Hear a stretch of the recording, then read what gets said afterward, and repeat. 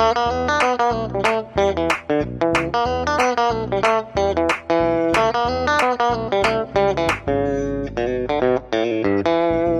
to Perimeter Cast.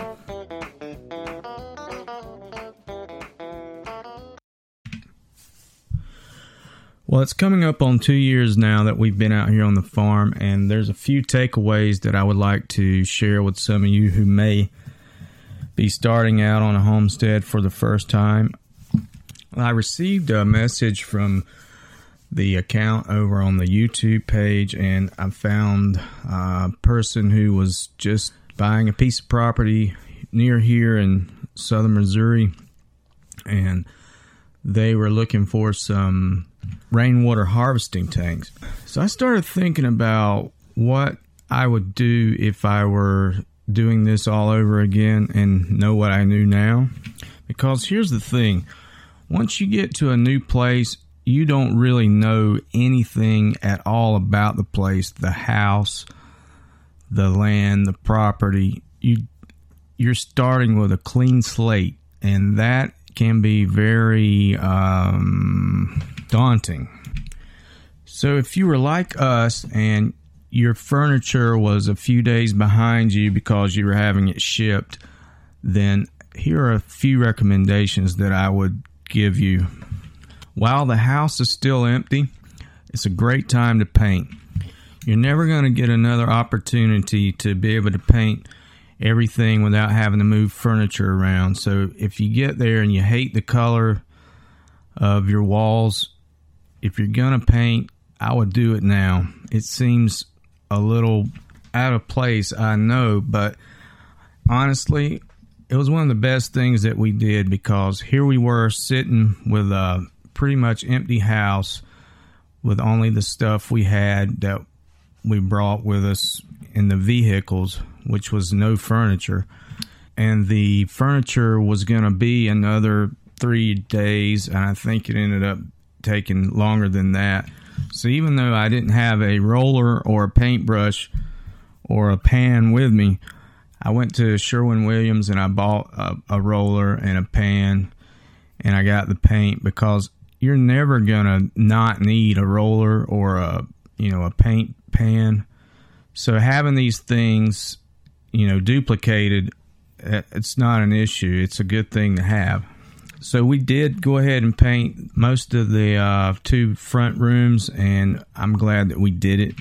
Another thing that might be beneficial to you while you don't have anything in your house, it really depends on how it's laid out. In this house, the laundry room is very, very small. Once the dryer and the washing machine are in place, it's nearly impossible to get in there to work on the water heater. I noticed that the water heater that was in there was making a whining sound, and I went and checked it out, and I noticed that water heater was on the smallish side, and it was right up against its warranty.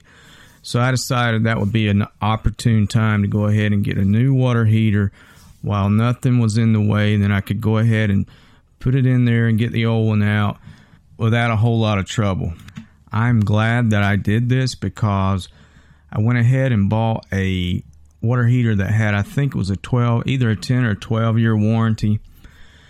And it just gives me a peace of mind knowing that I've got a nice modern water heater already in place, and I'm probably not going to have to do anything to that for a while, because it's a Rheem water heater, and if it's guaranteed for 10 years, I'll guarantee you it's going to last you 10 years. And right now, with the washer and the dryer in place, it would have been next to impossible to get the new one in and the old one out without having to remove the whole shooting match. So that's another thing that I think, if you're limited for space, which a lot of small old homestead houses are, then yeah, go ahead and take care of your old water heater and upgrade.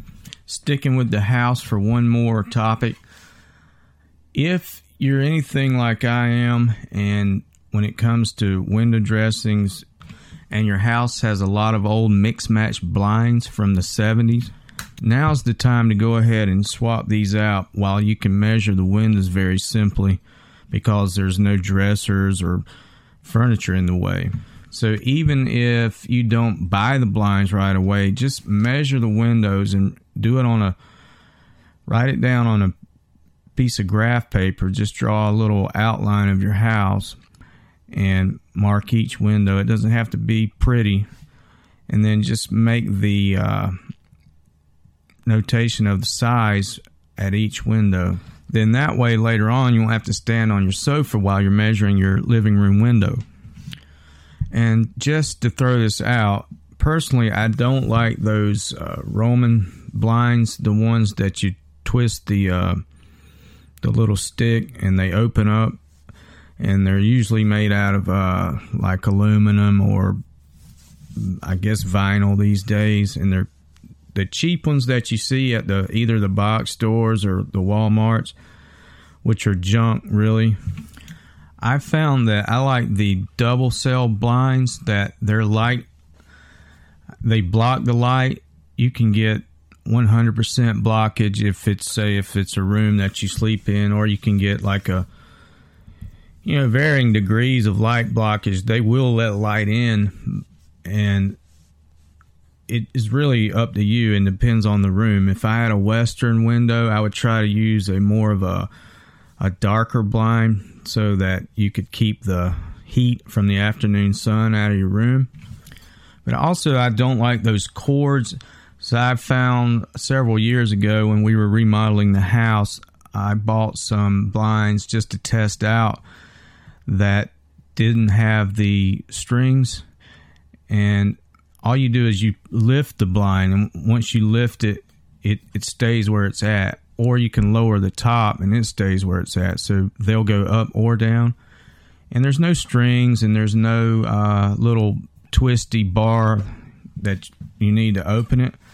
I found I like those blinds, and really they're not very expensive. There's a website called blinds.com, and you can go on there. It gives you the entire ordering scheme. If you want if you want the blinds to be inside the frame of the window or either mounted on the outside, it really just depends on the scenario.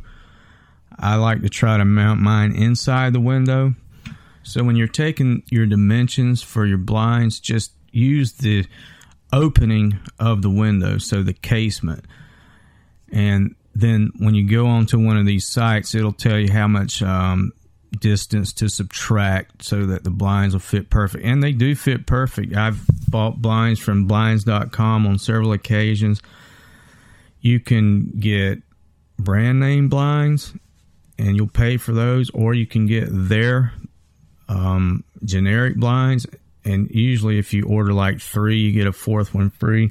They do tons of promotions. So I ended up getting blinds for every window in the house for not a whole lot of money, and I'm completely happy that I did that, because the dual cell or double cell blinds really do a good job of blocking the light, and it also makes your house look more, I wouldn't say presentable, it just gives it a better feel, especially when you get there and it's got mix match blinds or curtains, and they're just really easy to operate. You just lift them, they stay, or you could pull them down. So sometimes in the morning when the sun is low, you can lift it from the bottom, and sometimes in the afternoon you want to pull them down so you can see out into the yard.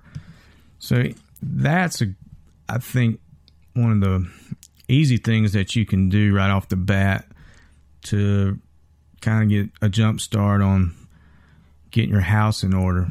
And before I forget, there's one other thing I'd like to mention, and this may not be for everyone out there, but if you've got any experience building cabinets, now's really the time to do that. In my case, this house, when it comes to closets, that box wasn't ticked. As a matter of fact, that box didn't even exist. There's zero closet space in this little house. One thing that I did to kind of mitigate some of that is to go vertical. I had built cabinets for the other house that we moved from, and obviously I had a table saw and those kinds of things coming with the furniture. And so I had the equipment to do it with, so bear that in mind. But knowing that we were going to have issues with storage, I set out right away as quickly as possible to build some cabinets to start throwing up on these walls, because it just demanded it. And there was a lot of empty space vertically, which usually is the case anyhow. And if you're in that scenario and you're handy at all, now's a good time to go ahead and go out there and buy some sheets of plywood and see if you can throw some cabinets together quickly. And it's really going to make your life a whole lot easier to have somewhere to put your towels, put your books, put your, you never even know what you may need to put there, because not having any storage space is not fun. So one of the things that I did before we left, I had built this bookshelf years ago. It was about 7 feet tall and probably 4 feet wide, and I had most of that filled with books. And I knew this would be taking up a lot of space in the truck, so I decided to repurpose this. And before I left, I went ahead and cut everything into the lengths that I needed to build I believe it was about a 30 by 36 inch cabinet. And once I got here, all I had to do was unload those pieces and bring it out to the shop, square it up, and glue it up, and I had an instant shelf. And that's something maybe you can think about, a way to repurpose something that you're not really using, that's sitting on the floor. You can usually pretty easily modify stuff like that to make a cabinet out of it. You know, even if it's just a little cabinet that you put in your bathroom for stuff. So this is obviously a permaculture related podcast, and one of the things that people certainly want to do when they get to a new place is, especially if it's the first time they've had land, is to get out there and try to grow something. And you should. However, I wouldn't go out there right off the bat and try to pick a location and go out there and till that up and try to turn it into a garden, because you haven't been there long enough to know what it's like through all the seasons, and you need a chance to be able to ascertain what the wind is like, what the sun is like, what the sun is like when the trees don't have any leaves, what the sun is like when the leaves come on the trees, what it's like when it's cold, what it's like when it's hot, what it's like when it's rained for 4 days in a row. And I don't mean to discourage anybody from planting a garden. All I'm saying is that before you put anything in the ground, you probably need to have a little time with your site first. And once we got here to this place, the previous owners had used about an acre in the pasture to look like some row cropping with some plastic cover. There was some drip irrigation out there, and there was also another set of rows inside the sort of the backyard, and some of those were going east-west, some of those were going north-south, and it was just sort of this hodgepodge of seemingly unrelated garden rows. Of course, everything was overgrown with weeds when we got here. there was the remnants of some strawberries, and we may have gotten a few strawberries, but those were pretty much overgrown and they were oriented the wrong way. And I didn't do anything with that. I just let that, for the first season, I just let that alone. I didn't touch it. And the acre out in the pasture was so grown up with weeds that there was nothing we could do about that. It would have taken a machine. And so the only thing we did out there was just to go out there and sort of gather up the plastic and the drip irrigation and just kind of get that out of the way. It had been tilled, so I wanted it to stay out of fescue because I do eventually want to do something there. So I've tried to throw like cover crops out there to keep the fescue off of, but I'm not sure how good that's working. So what did we do to get some production early on? Well, I think one of the easiest things to do is either container gardening or raised beds. And then that way, if you find out that your location that you think is appropriate for your garden doesn't turn out to be so appropriate, you can easily just move whatever you're using. And in our case, we had they left some big troughs that he had once been using for raising tilapia in. They're probably almost 2 feet deep and 3 feet wide and probably 40 feet long. So I just filled one of those up with some compost. There was a huge pile of compost out near the barn, and I used that to fill those up.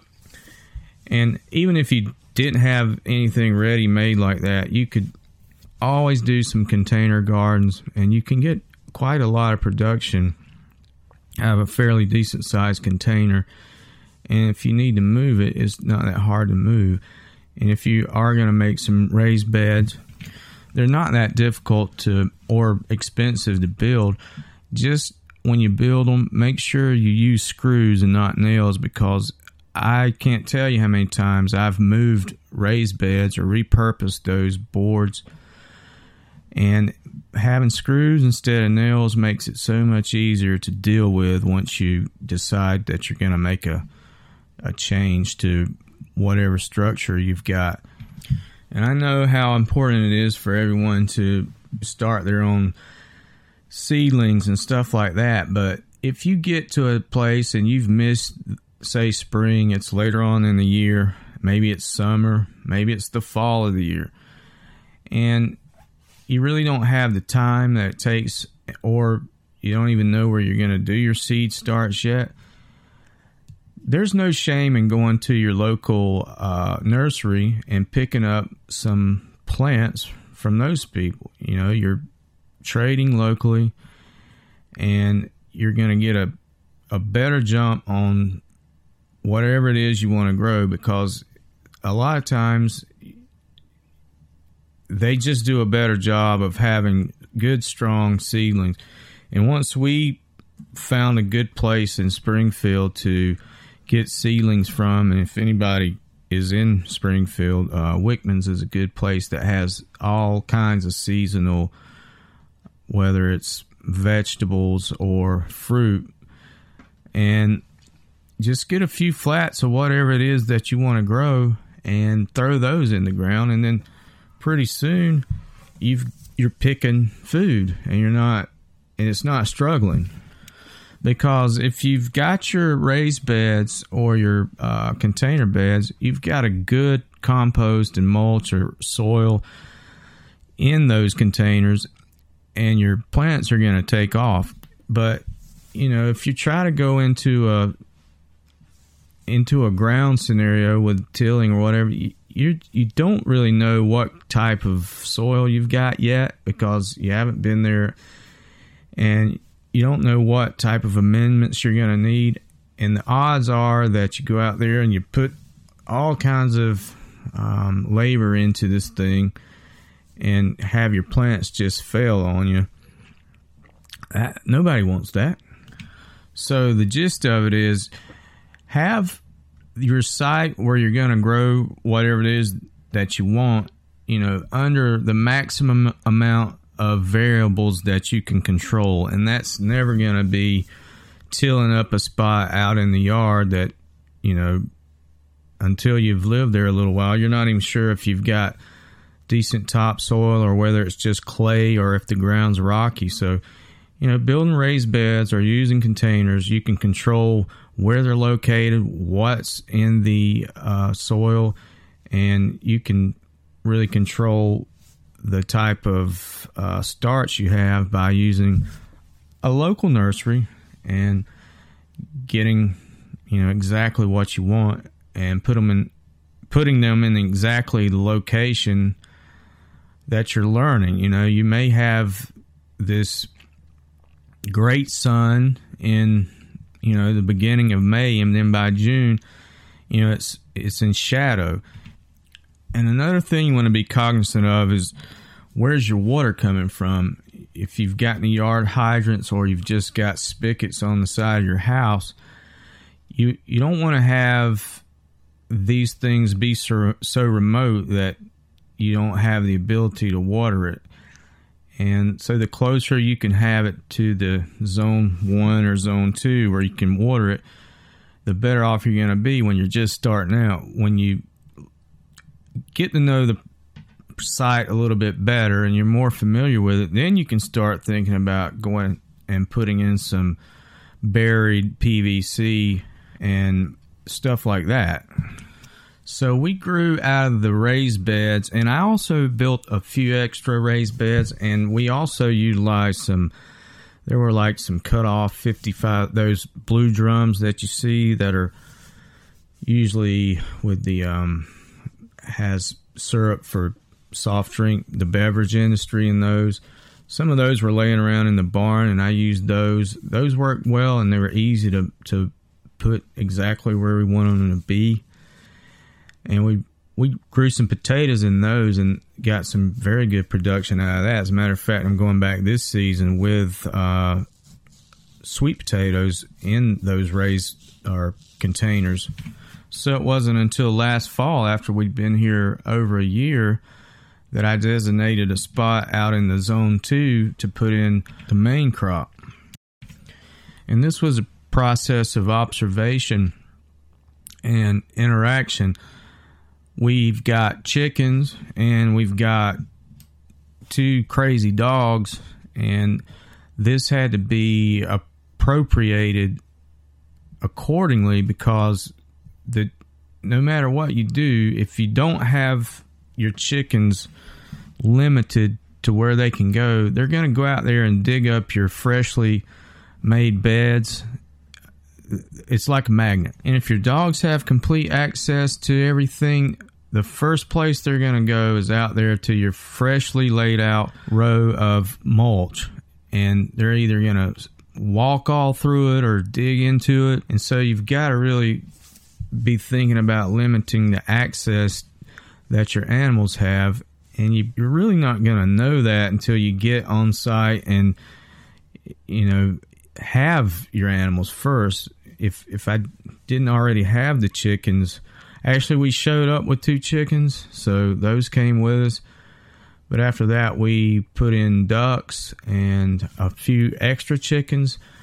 But having those on the plot and knowing where they had access to helped me design a fence setup so that I could limit the access over in the main crop area.